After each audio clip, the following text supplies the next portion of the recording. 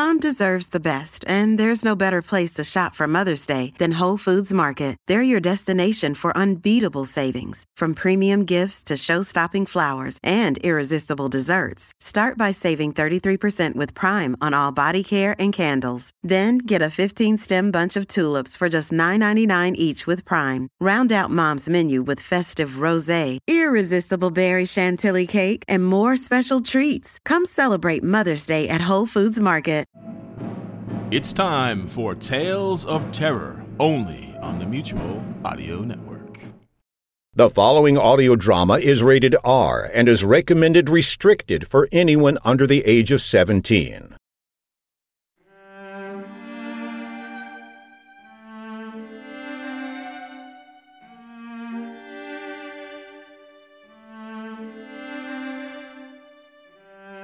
Dregmere by Mitchell Lutie.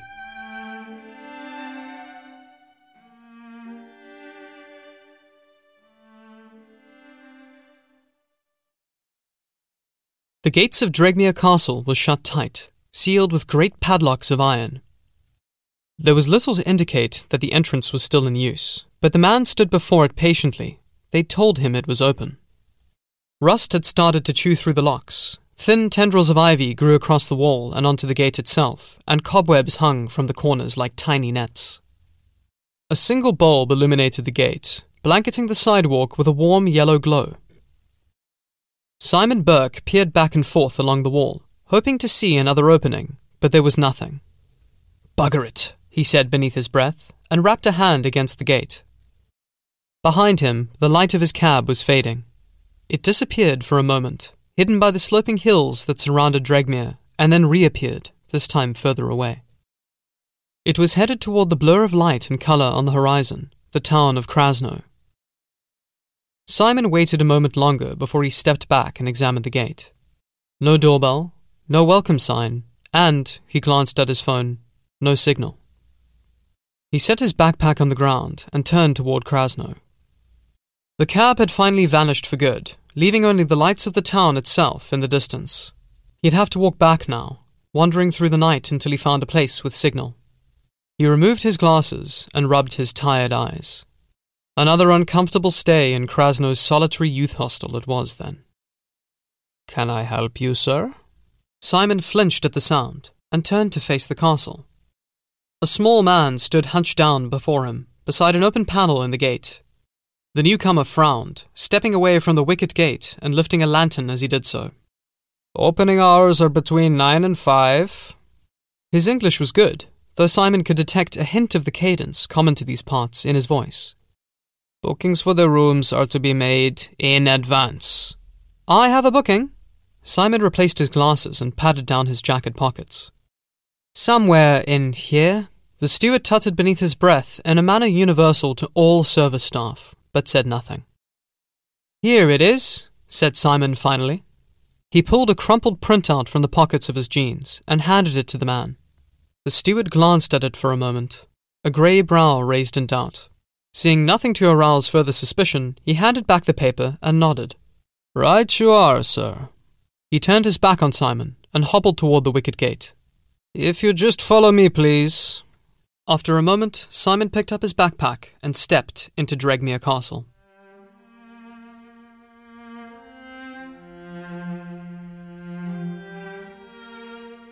He followed the steward across the black cobblestones of a small courtyard and then into what he took to be the lobby. "You'll need to fill in the register before I show you to your room." The steward limped behind the entrance desk, switching off his lantern and placing it on the table. "How many nights will you be staying with us?" "Just tonight," said Simon. "I'm to meet a colleague, in fact. He hasn't booked in already, perhaps? Joseph Helder." The steward shook his head and opened his palm toward the register. "You're the first guest we've had all week." He glanced down at the book and shrugged. The last entry seemed to be from a while ago, longer than a week by some time. "That's all right. Would you let him know I'm here when he arrives?" "Of course." Simon scribbled down his name and details, then smiled up at the steward. "All set." "This way, sir." The steward shuffled out from behind the desk and directed him toward a pair of open doors on the other side of the room. The doors led to a narrow stairway, covered by a thick carpet of orange and reds. Striking patterns spiraled across the matted wool beneath his feet, dense configurations of exotic shapes and symbols. A more recent addition, Simon thought.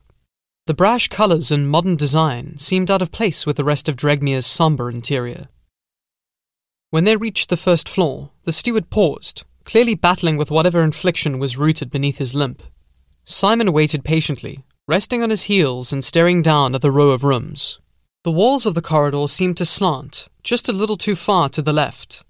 It had a slightly dizzying effect, and Simon hoped his own level was better balanced. He doubted it. A halogen bulb flickered above, ticking over to its own tempo and spluttering pale light down into the corridor. In the dim light, he saw a series of paintings adorn the walls beside each of the doors. Uninspired pieces that looked as if they may be as old as the castle itself. "Next floor," said the steward, but made no effort to continue upward. Simon was content to stare vacantly at the dusty grey walls around him, while the steward caught his breath and stretched his knee. He had nowhere to be. The halogen tube flickered once more, as if wheezing out its last breath, and then went out, leaving a part of the corridor in the dark. The steward would have to replace that, bum leg and all, thought Simon dourly. He shook his head at the image of the man trying to drag a ladder up the stairs. He'd have to offer his help, or it'd rest poorly on his conscience. With a dull hum, the bulb flickered back on, and Simon found himself staring at one of the paintings. He was about to turn away when something caught his eye, and he hesitated. "What is that?"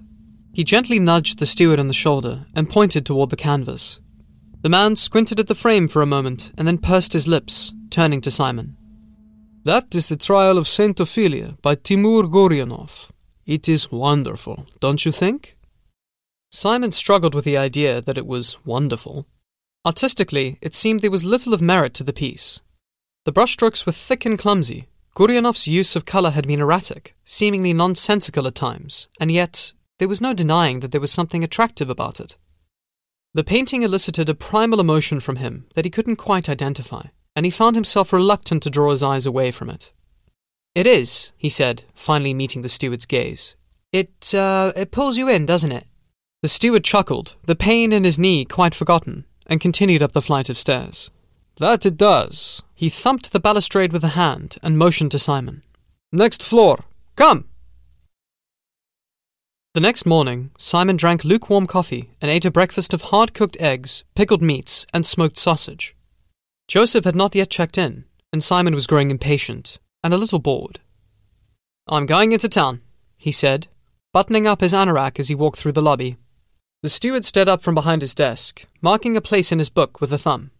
"Will you be walking, sir?" "Only to Krasno. I'll take a cab back."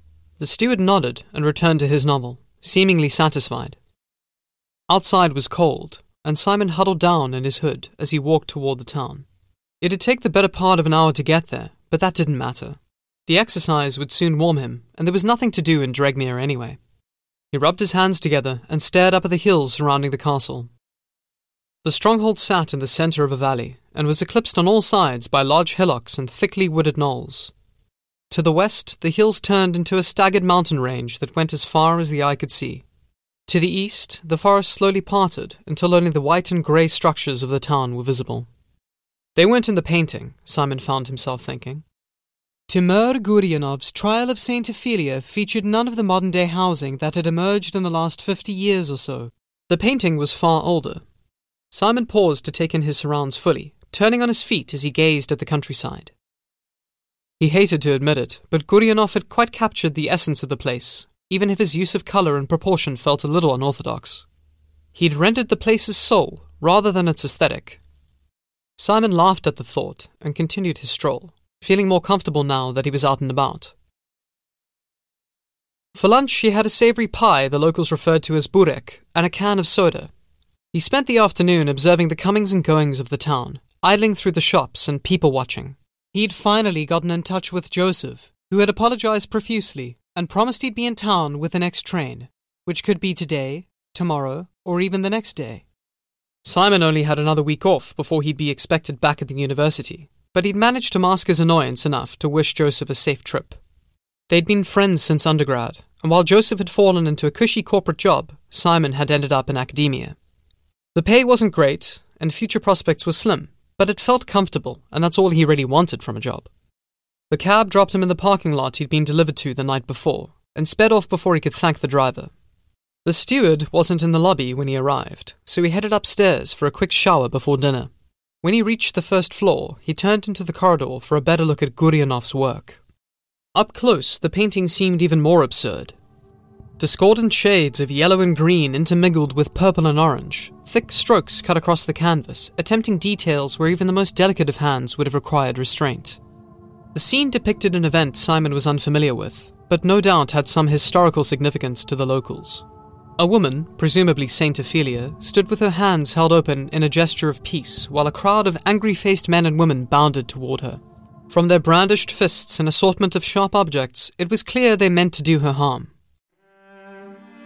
Behind the saint, on a hill Simon recognized as the closest to Castle Dregmere, stood 3 men. They encircled a small fire and watched the proceedings with wicked smiles. Simon resolved to quiz the steward about Krasnow's history over dinner, and wandered back up the steps to his own room.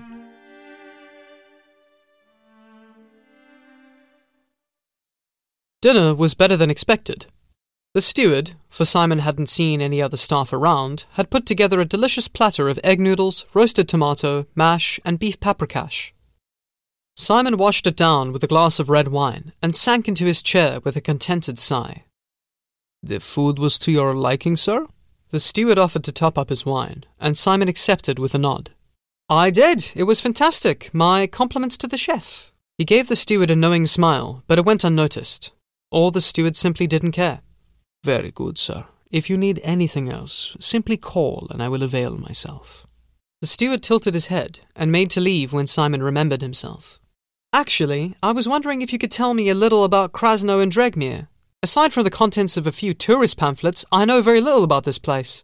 Would you mind?" Simon waved at the empty seat opposite his own and smiled at the steward. "Of course, sir." He undid the lower button on his blazer, brushing it open with a flick of the wrist, before sitting down. He placed both his hands on the table, palms down, and stared at Simon. "What is it you would like to know?" Again, that subtle lilt in his voice, the way he hummed his vowels, dragged out the final syllable in each word. "Who built this castle? Tell me about Dregmere." "It predates the town," said the steward. "Maxim Ivanovich built it in the early 15th century. It stood as a bulwark against the encroaching Ottoman Empire, and against our Romanian neighbors too. A Wallachian family managed to conquer and hold it, briefly in the 1500s, but it was quickly returned to Ivanovich's heirs." "And who owns it now?" "That would be Sofia Basara, a descendant of Maxim himself." Simon nodded and took a deep draught of his wine, enjoying the smoky bouquet before he continued. "Tell me about the saint." He placed his glass on the table and stared pointedly at the steward. "What event does Guryanov seek to depict in that painting of his?" The steward smiled and leaned back in his seat. "I see Timur has captured your imagination too. A fascinating piece, yes? The story behind it is even more interesting. It begins shortly after Maxim Ivanovich passed away. His heir, Pavel, is hot-blooded and ill-suited to rule. Violent but predictable, he is easy to control." The steward licked the corner of his lips. "Corruption seeped into Dregmere, and Pavel's advisors grew rich. That is, until he met Ophelia." "The saint," Simon felt himself mutter. "Indeed." The steward smiled.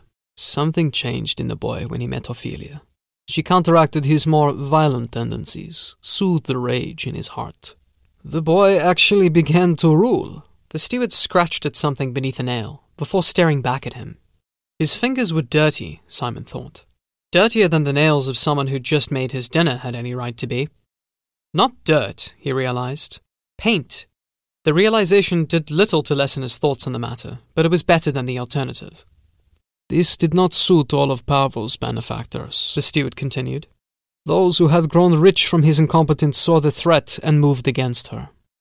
Rumors began to spread, decrying Ophelia as a spy for the Wallachian families up north. And worse, some said she was a heretic, a servant of the thrice-damned Belioth." "Belioth?" The name felt strange on his lips, and rung stranger in his ears. "A vengeful spirit cursed by God and the devil to wander the earth until the end times. What he did to deserve such a thing is anyone's guess. He was known to the Ottomans as the Jinn al-Musera, and he is said to have caused them much trouble during their occupation here. The steward giggled at this, a rather unpleasant sound to come from a man nearing his 60s. Simon shook his head at the sound and finished his wine. Dregmere was steeped in more myth and history than he'd realized, overshadowed perhaps by the nightmarish fables originating from Romania, but remarkable nonetheless. And who are those men in the picture? The three atop the hill? Their faces flashed before him, their wicked smiles. The steward shifted uncomfortably in his chair. Those are the observers, the men who knew Ophelia to be innocent of the crimes she was accused of, and yet did nothing. They placed their own interests above that of her life. They whispered ill-favored words in Pavel's ear, made him believe his own love was cursed. He sat by and watched as the villagers executed his Ophelia. And what became of them? How does the story end? Once Pavel realized the truth, his vengeance was swift. He hunted down those who had conspired against his wife and put them to the sword.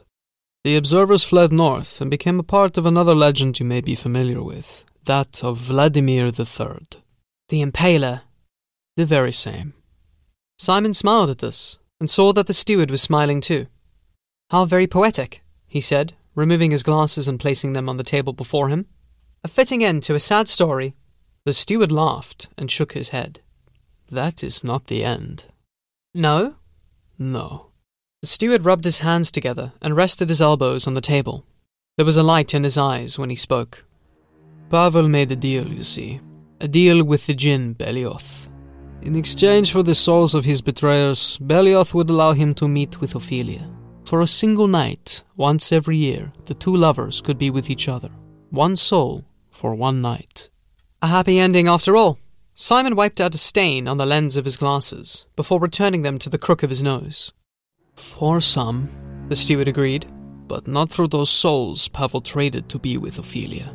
Yes, aside from that, Simon stifled a laugh and pushed back his feet, before rising from the table. I think I'll head off, to see Ophelia. The thought rose unbidden, and Simon felt a moment of unease. He frowned, shaking the notion from his head. Thank you for your time. Simon hurried past the first floor, ignoring the urge he felt to stand before the painting, to stare at it until dawn's breaking.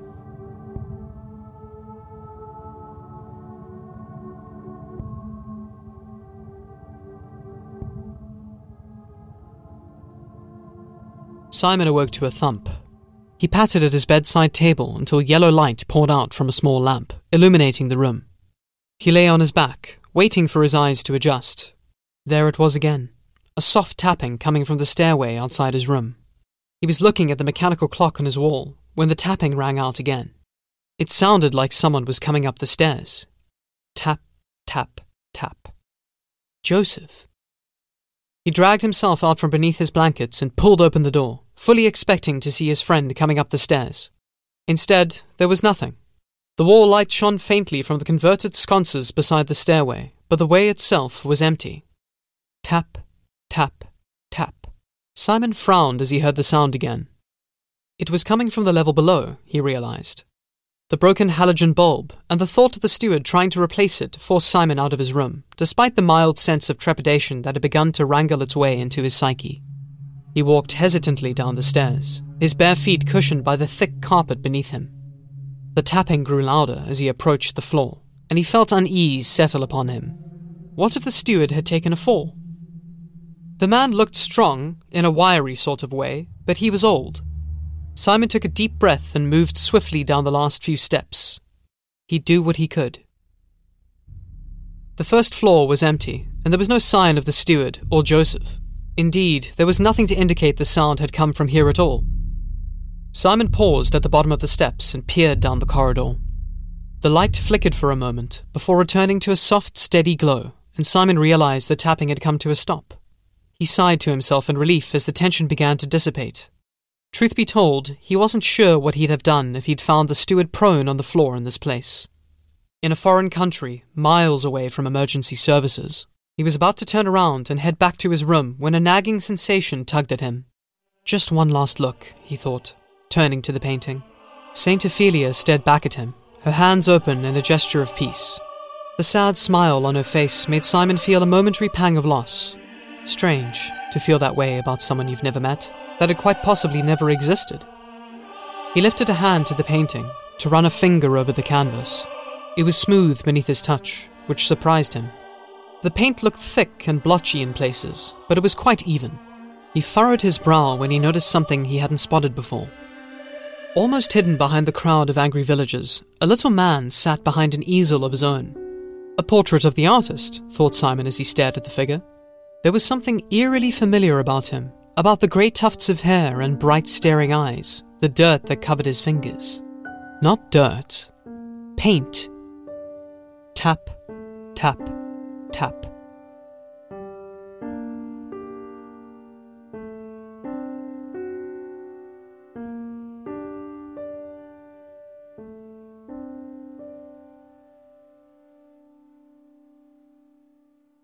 Fascinating, said Joseph. And he just disappeared without a word? He was gone when I came to offer his morning coffee. Must have been an emergency. The steward shrugged. He still owes me for 2 nights' stay. Joseph dug a hand into his pockets and retrieved a thick leather wallet. I'll cover it. He can pay me back next time I see him. He pulled out a wad of notes and began counting. And how much for that painting beside my room? Thank you, sir, but it's not for sale. You sure I can't tempt you? The steward smiled and shook his head. It's a particular favorite of 2 of my regulars. They'd never forgive me. Joseph raised a brow and stared around the lobby. You've got regulars in a place like this? No offense. They only visit once a year, but they've been coming for a very long time. My oldest customers, you might say. In fact, I believe they will be visiting tonight. Great, said Joseph, unimpressed. He placed a 20 on the counter and looked up at the steward. This'll cover it? Oh, yes, sir. That's quite enough. Good, said Joseph, already turning to the staircase. He felt an odd desire to have another look at that painting.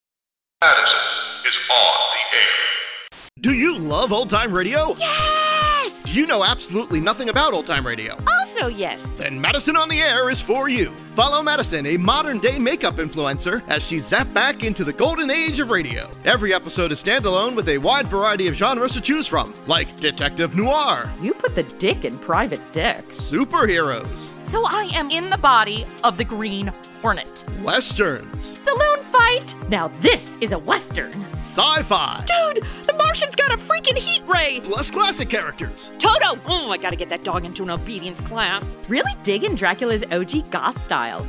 What if I killed freaking Sherlock Holmes? And many more. Actual old-time radio scripts adapted. It's like if the MST3K riff tracks guys were in the movies they riff. Start at the beginning or jump around to any title that grabs you. New episodes premiere the first of every month. Find us wherever you get your podcasts.